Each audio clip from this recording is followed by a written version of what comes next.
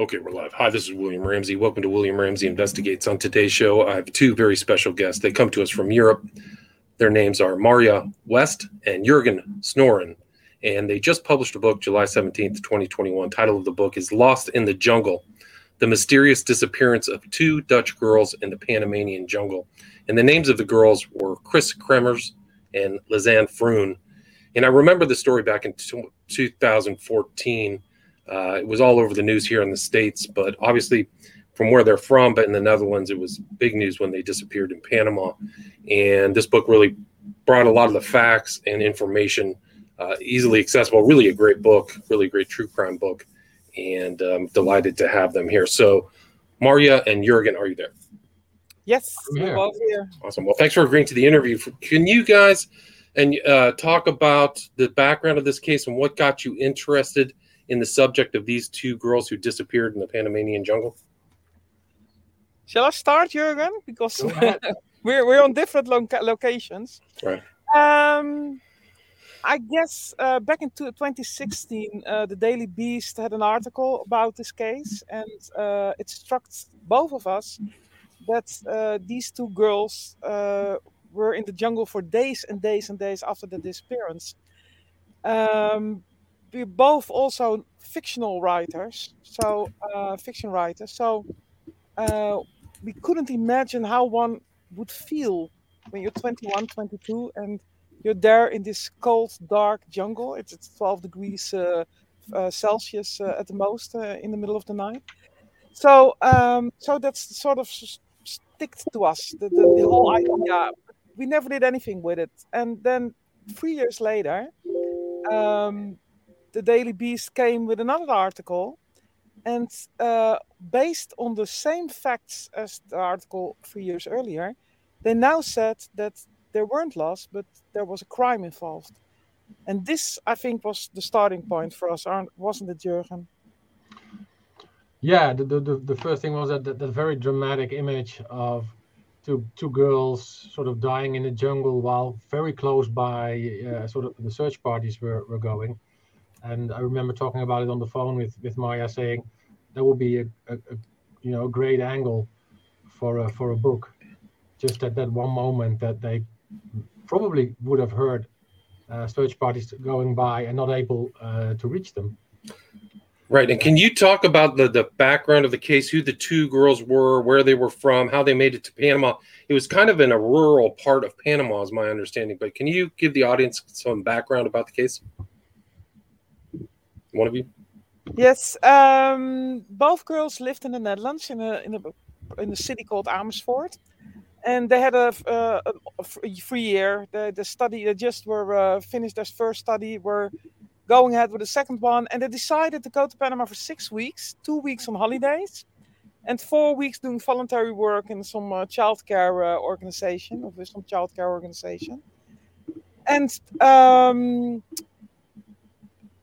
their first idea wasn't Panama. They were first planning to go to Costa Rica. But something went wrong with all the bookings, and there wasn't any voluntary work available there. So they decided to go to Panama. And I remember the father of Lizanne Froon, this is how you pronounce her name, saying on television that he was first delighted that his child wouldn't go to Costa Rica because he was very afraid. And then a couple of weeks later, she said, well, Dad, we go to America, but now it's Panama. And this for him was devastating. And so these girls went to Panama. They first went to Bocas del Toro, which is a sort of island group at the northern part of Panama, near Costa Rica. It's Party Island there. It's Bounty Island. It's all palm trees and parties.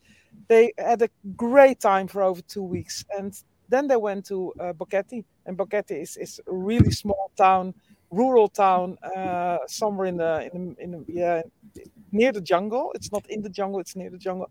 Straight behind Boquete is a very great national park, and this is completely jungle. And so they were there just 4 weeks to do voluntary work, and now I leave it to Jurgen. Yeah, they went to do voluntary work, but after a few days they heard that the school they were supposed to work at didn't have any room for them. And so they had to wait another week while the organization was trying to hustle up a new position for them. So they had a week to kill, and they decided to fill that time with the stuff you do in that village, which is walking mainly. You can raft there. There's a lot of nature, and one day they decided to go for a walk, to take a hike, and then they disappeared. And that was it. That was on, I think it was March 30th or April 1st. They disappeared from Boquete, which is kind of a rural part, I would say northwestern Panama, closer to the Costa Rican border. And sorry. Yeah, it's basically right in the middle, close to the Costa Rican border. It's between the two, right in the middle of the two coastal regions, between Bocas del Toro, which is a big city, and David, which is a big city. And basically, it's quite literally in the middle of nowhere. Right. So it's kind of rural. It's known for backpackers. It has a small expat community from all over the world. So they disappear. What happens next? They the voluntary work. I start a little bit close. They came into Boquete in 29 of March, I think. March 29. And this was on a weekend. They first had a weekend off, and then they would start this voluntary work on Monday. But something went wrong again, booking this voluntary work. That wasn't their fault. It wasn't their. Just something went wrong. And so that Monday they heard that there weren't. They couldn't start. They wouldn't start for over a week. So they had time off, and they didn't know what to do. And both girls, Bocas del Toro was party. Boquete, that's really outdoor. That's a completely different world. So both girls were settling in, and they said, okay, you know what? We make it a great week anyway. So let's seek some things to do, like walking, hiking, some excursions and stuff like that. And on April 1st, they decide to walk this Pianista Trail, which is it's a nice trail. It's you go up to a certain point and you turn around.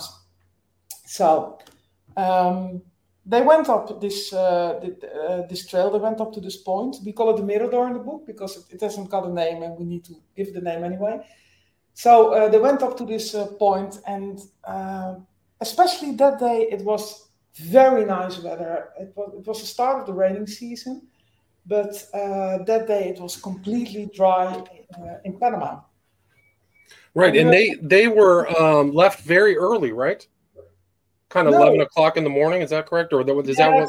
Yeah, around 11 o'clock. They left around 11 o'clock in the morning. A bit before, I think it was 11:15. They left, and the last, how you call it, GSM pole that picked up their signal was 11:04, and this was near the place where the hike starts. Right, so there was they just kind of disappeared. People assumed they went for a hike, and that created kind of like within a day, nobody knew where they were, right? So they pretty much disappeared, and some people suspected foul play, right? Yeah, basically people suspected they gone to the Pianista Trail because they had talked about it. Fact is, they didn't tell anybody what they're planning to do that morning, and we figured that going to the Pianista was sort of a last-minute decision. While having breakfast, what are we going to do today? Well, we could go to the Pianista. There was a waiter, supposedly saw them, talked to them that same morning, and they told him we are going for a hike. So very much a spontaneous thing, which meant that for the first few days, the search parties went all over the place because they weren't exactly sure where they went. And how did their disappearance play out back in the Netherlands? I think it was in the news in the Netherlands by April the 3rd or 4th, I guess it was. People, especially people over a certain age, over 21, they are allowed to be missing for 48 hours before police are doing anything. That's here in the Netherlands, the same thing. It's in Panama. I guess it's in the USA as well. But I think we heard about 4 April, the news came on that 2 girls were missing in Panama. And of course, I think at that very first beginning, everybody thought, well, they're going to be found. It's okay. It's a big jungle, but there were a lot of search parties there. There was a lot of everything. Everyone was looking for those two girls. So I guess in the beginning, everybody really thought that they would be found somewhere, maybe in a couple of days, dried or not, or hungry or sick. But anyway, they would be found. Right. So they really kind of just disappeared. And I remember the story here in the U.S., at least the stories that I read right around that time, 2014, was suspected that, there was foul play or something was going on. So people were looking for suspicious characters in that area of Boquete. And so how did this search develop after kind of the first couple days? Well, they basically searched everything. They did search a lot of areas around the Pianista, but also the more popular tourist hotspots, just to exclude, the possibility that they'd been there. But they basically searched the Pianista Trail from the start right up to the coast in Bocas del Toro. They searched Bocas del Toro, every address that they've been, that they were, and they found nothing, not a sign, no discarded clothing. Very conflicting witness statements. So basically, after a few weeks, they were at a loss. Right. So they just pretty much disappeared, and then certain items and things started to be found. Is that correct? Yeah, but that took 2 months. They those first days. I remember that at April the 4th, when the search parties would really go off, there was this big storm in the area, so search parties stopped again, and it wasn't until April the 6th when all this searching would really start. It took 2 months. The 2 months time, nothing was found, not a clue, nothing. And in 2 months later, it was 11th of June, this indigenous woman named Irma, she was at a river. It's called the Shanguinola. It's a very, very great big river there. She was at the river near some rice fields, and these rice fields, they're really in the middle of the jungle. Nobody's living there. If you're, it needs a 4-hour walk for us Europeans to go there from this indigenous town until before you are at the rice fields. So this was in the middle of nowhere, and she saw Lisanne's backpack. At least she saw a backpack. She didn't know it was Lisanne's, but she heard about the Dutch woman missing. Of course, she saw the search parties in her in the area where she lived, and she took the backpack and she brought it to her husband, who was also nearby. But it was 6 o'clock in the afternoon, and at 6:30, sun goes down in that area. So they decided to stay the night at the rice field. They would stay anyway, but they decided to stay with the backpack, and they went up to the village the next day. Right. So they have this backpack, and what's in the backpack? Well, they just opened it at the village, and at this point they knew it was Lisanne Vroon's backpack, because there was this little not a social security card. It was healthcare card in it, and it says her name. There were 2 bras found in the backpack. There both their mobile phones were there. There was a camera there. There was money there, quite a bit of money for those people. It was about $86 and something. And but these were the main things found in the backpack, and they were all And it kind of increased the mystery, because it was very far away from where people expected, if they were in the back, to be found. But also people went through the photos, and there were some suspicions about the photos and curiosities about the photos, right? Yeah, the mystery was all about the nighttime pictures, as they were called, which were about 100 pretty much dark pictures, and only later, when they were enhanced, could you see that they weren't black, in fact, but they were taken somewhere deep in the jungle in the middle of the night. You could see some trees, some rocks, and those were taken April 8th, in the morning of April 8th. While the last daytime photo found on the camera was on the April the 1st. So people immediately started wondering what happened in the meantime. Why didn't they take any pictures between the 1st and the 8th? So conclusions about this has to be some kind of a crime, were pretty much instantaneous. Right, like they were abducted, like this strange event. And also at the same time, there's this kind of internet crime sleuths, web sleuths, and you had a couple kind of independent researchers in Germany and the Netherlands. Also, kind of these photographs got leaked, right? So people were analyzing this online. Is that correct? Yes, they're not all leaked. Some of them are leaked, and but you're right. Everybody was analyzing those pictures, seeing everything in it and nothing at the same time. And those pictures are haunting because they're not all pitch black. Some of them you see like a little string of hair. Some is one picture you see hair and it looks like red hair. So Chris was a red hair. And there are also some pictures. One picture with a branch on a rock, and there are two red things tied to it. And there was another picture which was analyzed by the Daily Beast, and they said there was toilet paper on it, and some other stuff like the like a Pringle bus. If you tear down a Pringle bus, you got this little, this round thing you leave with this little round thing, and this is right. Yeah, so there were a lot of strange pictures as well made that nighttime. But you know what? It's really dark there. It's not like everywhere else. There's no light. There's no houses. There's no plants. There's nothing. So it was really dark, pitch dark there. Right. So it just increased the mystery. Like you're right. The haunting is really the right term because it's very creepy. And I think it just created this whole other thing that there's rumors of people of a low character that might have abducted them or done horrible things, right? Yeah, we sort of traced the beginning of those murder abduction rumors to the photo of Chris's hair that was shown on a Dutch television show in the early phases of the research. But part of the photo that they showed was covered up.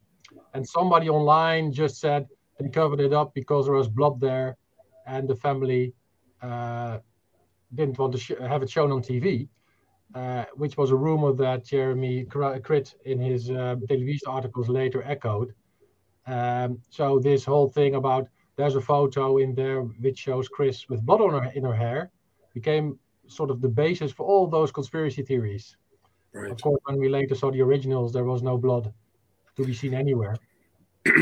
And so Jeremy Crit was the one who wrote the two articles, the one who said they were missing and then one that there was foul play, Daily Beast. And so how did the story unfold from there? Well, the story in the Netherlands sort of didn't unfold. It unfolded in the web sleuth community, but not in the newspapers. Those girls were found. There were a couple of search parties initialized from the Netherlands with dogs and on. And in the end, also the parents said, okay, girls were lost. But still, one of the parents wasn't very sure. And I can imagine that. I mean, if you lose your 21-year-old daughter in such circumstances, and yet there's nothing you gain back for her. There's nothing. There's not you can't close this. I guess I would have thought also, what happened? Where's my child? And I couldn't believe also that they were simply lost. Right. So it sort of developed in the web sleuth community, and there were some really, really strange things going on. We spoke to people also here in the Netherlands. One guy who said, my father is involved, a Dutch guy living in Boquete. And he had a great story. He had a story about this, telling us his father had done it. But still, they couldn't find anything there. There was police was in his house. They couldn't find anything there. Right, and even there were issues and complaints about police activities, like they didn't secure their room. There were fingerprints on the backpack. There were some issues about police procedure, correct? Yeah, there was the that's the usual complaint about in these conspiracy theories, of course, that it's the fault of the police. It's true that if you look at the investigation in detail, then it isn't the most comprehensive research they could have done. On the other hand, backpackers routinely disappear for a few days and turn up again. So in those first few days after the disappearance, they sort of treated it like a disappearance, not like a crime, which meant that the crime scene wasn't secured until a few days later, when they decided that this wasn't just a routine disappearance of a few backpackers going partying. Right. So all of their stuff, both Lisanne and Chris's, all their belongings, passports, were back where they were staying. Right. So it's almost like they weren't expected, like they were leaving the country or something, right? No, nothing. It was all there. The beds were unmade. All their clothes were there. The shoes, all their makeup, everything was there. And also their telephones were only 50% battery, so they didn't even load their telephones. Everything showed that they were just going for a hike and nothing more. Right. So then what happens next? I mean, there's dogs that are brought out, right? So the parents are bringing, I think, private investigators, if I remember correctly. How does the story develop kind of after kind of the early April times? After I think it was the April 14th, the official search was concluded and things were turned over to the police. So it became a police investigation, and they kept on searching with the police, supported by the Border Patrol, the Sea Patrol, the Air Patrol. I mean, they really tried their best, I have to say. But after a while, they didn't find anything, so all the searches petered out until in August in June they started finding the first remains. That triggered another bout of searches, and then the parents came in again because they felt that not enough was being done. So they brought in dog teams from the Netherlands to help them search for a second time.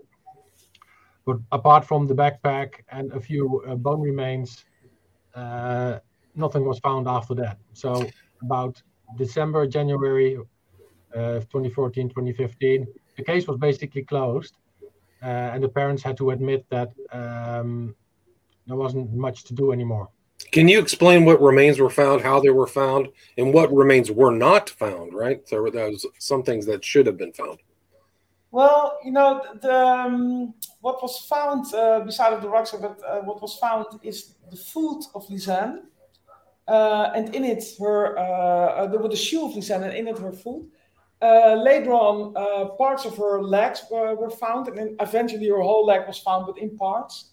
And what was found from Chris was half of her pelvis and a small piece of rib, and that was all. Right, so it wasn't very much at all. People said they should have found skulls or large parts of their rib cage. So that's even more mysterious. And it makes more speculation when they said that I think it was Chris's pelvis had been treated with some type of caustic substance, right? Yeah, some kind of bleach. Yeah. And so people it's even greater mystery of what's going on. I mean, would you say that at that time in 2014 that the majority of people thought that there was foul play, or was it just an accident? How would you describe it? I think after the remains in the back, after the backpack was found, especially after the photos leaked out, I think that pretty much 90% of the people, except maybe the police in Boketi and the Dutch police, thought it was a homicide. Although most of the facts that they came up with were actually not true and either invented or just false theories, like the whole thing with the bleach on Chris's pelvis, which was a rumor based on a faulty reading of parts of the autopsy report, which stated as a possibility of the because the pelvis was a bit wider than you should have expected. One of the possibility could have been bleach or sunshine. So people turned that into, so bleach was used, so phosphates were discovered, which wasn't true at all. And the other thing about finding the bones, people made a lot of fuss about so little of the bones being found. But if you ever seen the river at full swing in the middle of the rain season, then it's a bloody miracle that any bones were found at all. Because if you fall in the river when it's the rain season, you grind it to pieces. Right. And it's like that anywhere. And that area was full of small streams and flash floods and things like that, right? Yeah, and rocks and waterfalls and whatnot. So they found a few remains sort of by chance on the edge of the river. And, you know, if they had, it was purely by chance. I mean, one of the forensic pathologists we spoke to said it's a bloody miracle they found anything at all. Right. And do you think that kind of like the internet sleuths or the web sleuths, do you think that they kind of impeded the investigation by all of their hypothesizing, like there was a photo missing, photo 050 was missing or something, and misinterpreting information? Would you think that added to kind of the hysteria? I kind of got that impression. Well, what it adds is that this was very, very painful for the parents and for the friends of those girls, because these things were going around on the internet. But not only that, parents from the girls, friends of the girls' police, they all received emails from people saying, "I knew who did it. I knew what happened. This is what's going on. You've been lied to. This is not true. That's not true." So it was very painful for a lot of people. But I guess that now knowing that Saida Pitti, she kept straight. She kept her back straight, and she just did her thing. And of course, she knew what was going on. She knew what was said, and she knew that there were also in Boquete a lot of private investigators, making their own. How you say this? Making their own stuff and doing their own research, but still, you know, she kept her back straight, and she just did what she needed to do.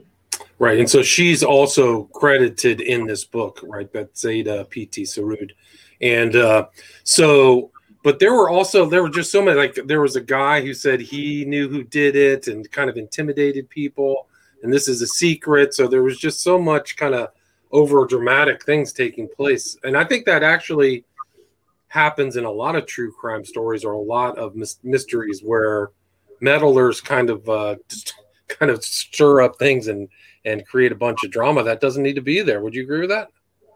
Well, yeah, you know, what it certainly did was it added extra pressure on Betsaida Pitti, because, you know, for an area which relies on tourism rather heavily, and in a country that was trying to rebuild itself for the last 20-30 years, it caused a sort of an unwelcome media storm that was kept alive by all the internet attention.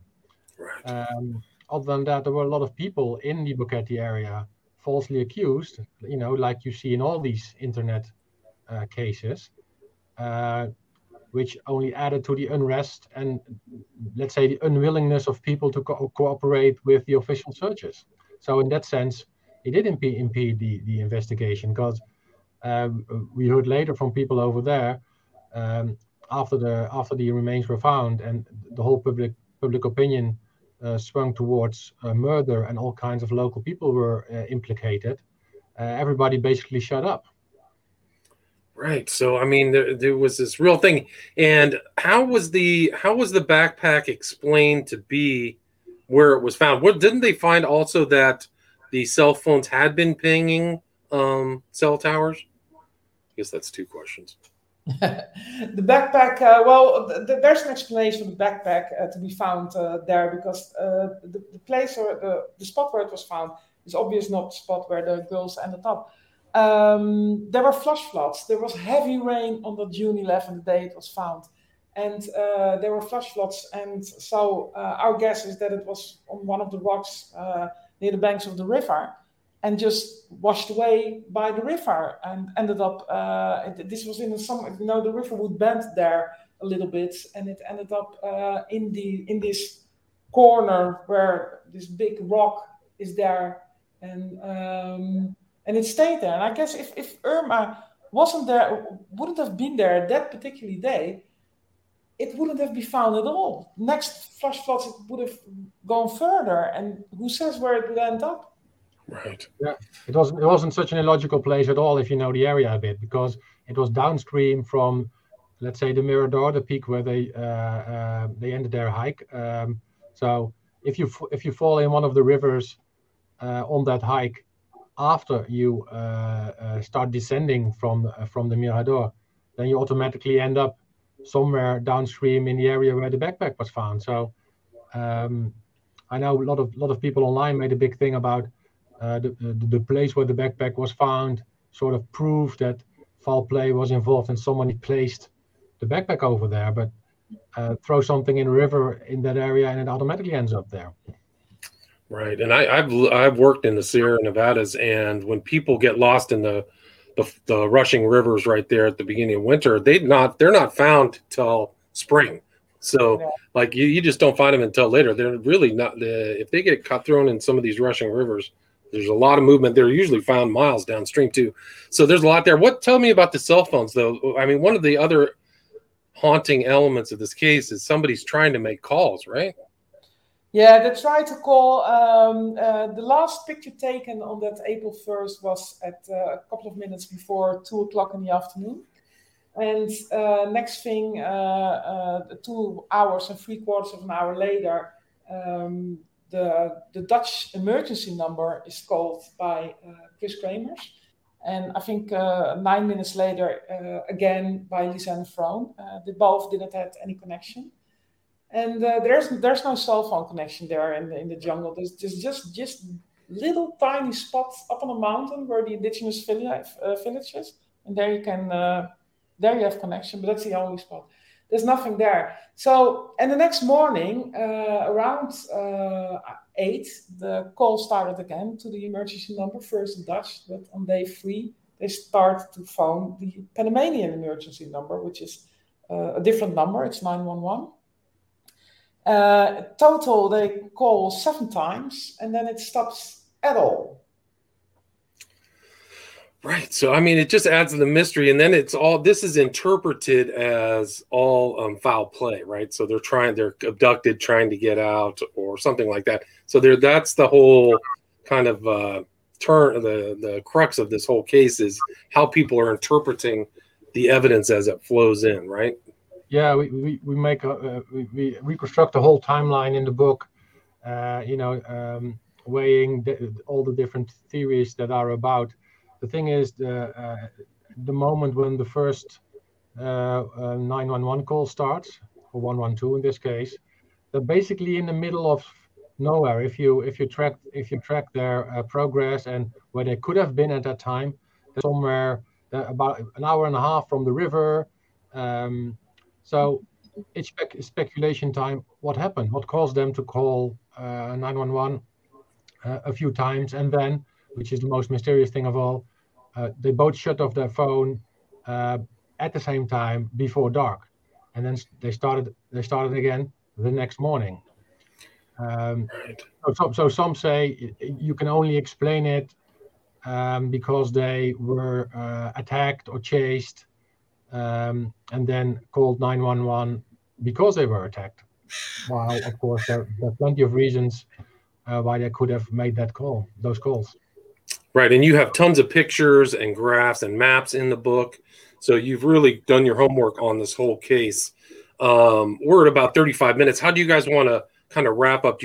Each one of you want to kind of be a concluding statement, and then can you explain where the best place is to get the book Lost in the Jungle? Yeah, well, for me, this whole it took us 20 months, this whole search, and we both started with an open vision. We never said, okay, it's this or that. We just said, well, let's see what it is. And at one point, we said, okay, unless we get the police files, we don't know nothing at all. We know nothing more than any web sleuths or anyone. It's just so. When I spoke to Betsaida, she within 5 minutes she said you can have all the police files, and this was an eye opener for us. Jurgen translated all the files from Spanish to Dutch, which was a it was a very, very, very hard job. And I started writing the first chapters of this book. I'm glad we did this because, in my opinion, it was worth all the effort. It was worth the 20 months of search. It was worth all the web sleuths who fell over us, who also sent emails to us, to me at least. I was the one receiving all the emails. But it was worth it, and I'm glad that we that there's some sort of closure we could have given. Given the family. And Jurgen, what are your thoughts? Well, for me, the thing is, there's a lot of misinformation floating around about this case. There are a lot of wrong and a lot of very hurtful theories about implicating family, implicating people in Bokati. And the thing we did is, I think we wrote the first comprehensive overview, objective overview of all the facts, supported by the official police files, so we could eliminate most of the nonsense floating around and arrive at some sort of objective conclusion of what happened, which is, I think, the closest anybody is ever going to get. This case, great. And again, your website is www.lostinthejungle-thebook.com, correct? Yes. And so people can see there. And are you able to be contacted through that website? Yes, there's an email address somewhere on the website. Yes, we can be contacted there. Oh, you can be contacted there. Again, it's www.lostinthejungle-thebook.com. I'll put that in the show notes. And really fascinating book, really supremely, really well researched, all the information on there.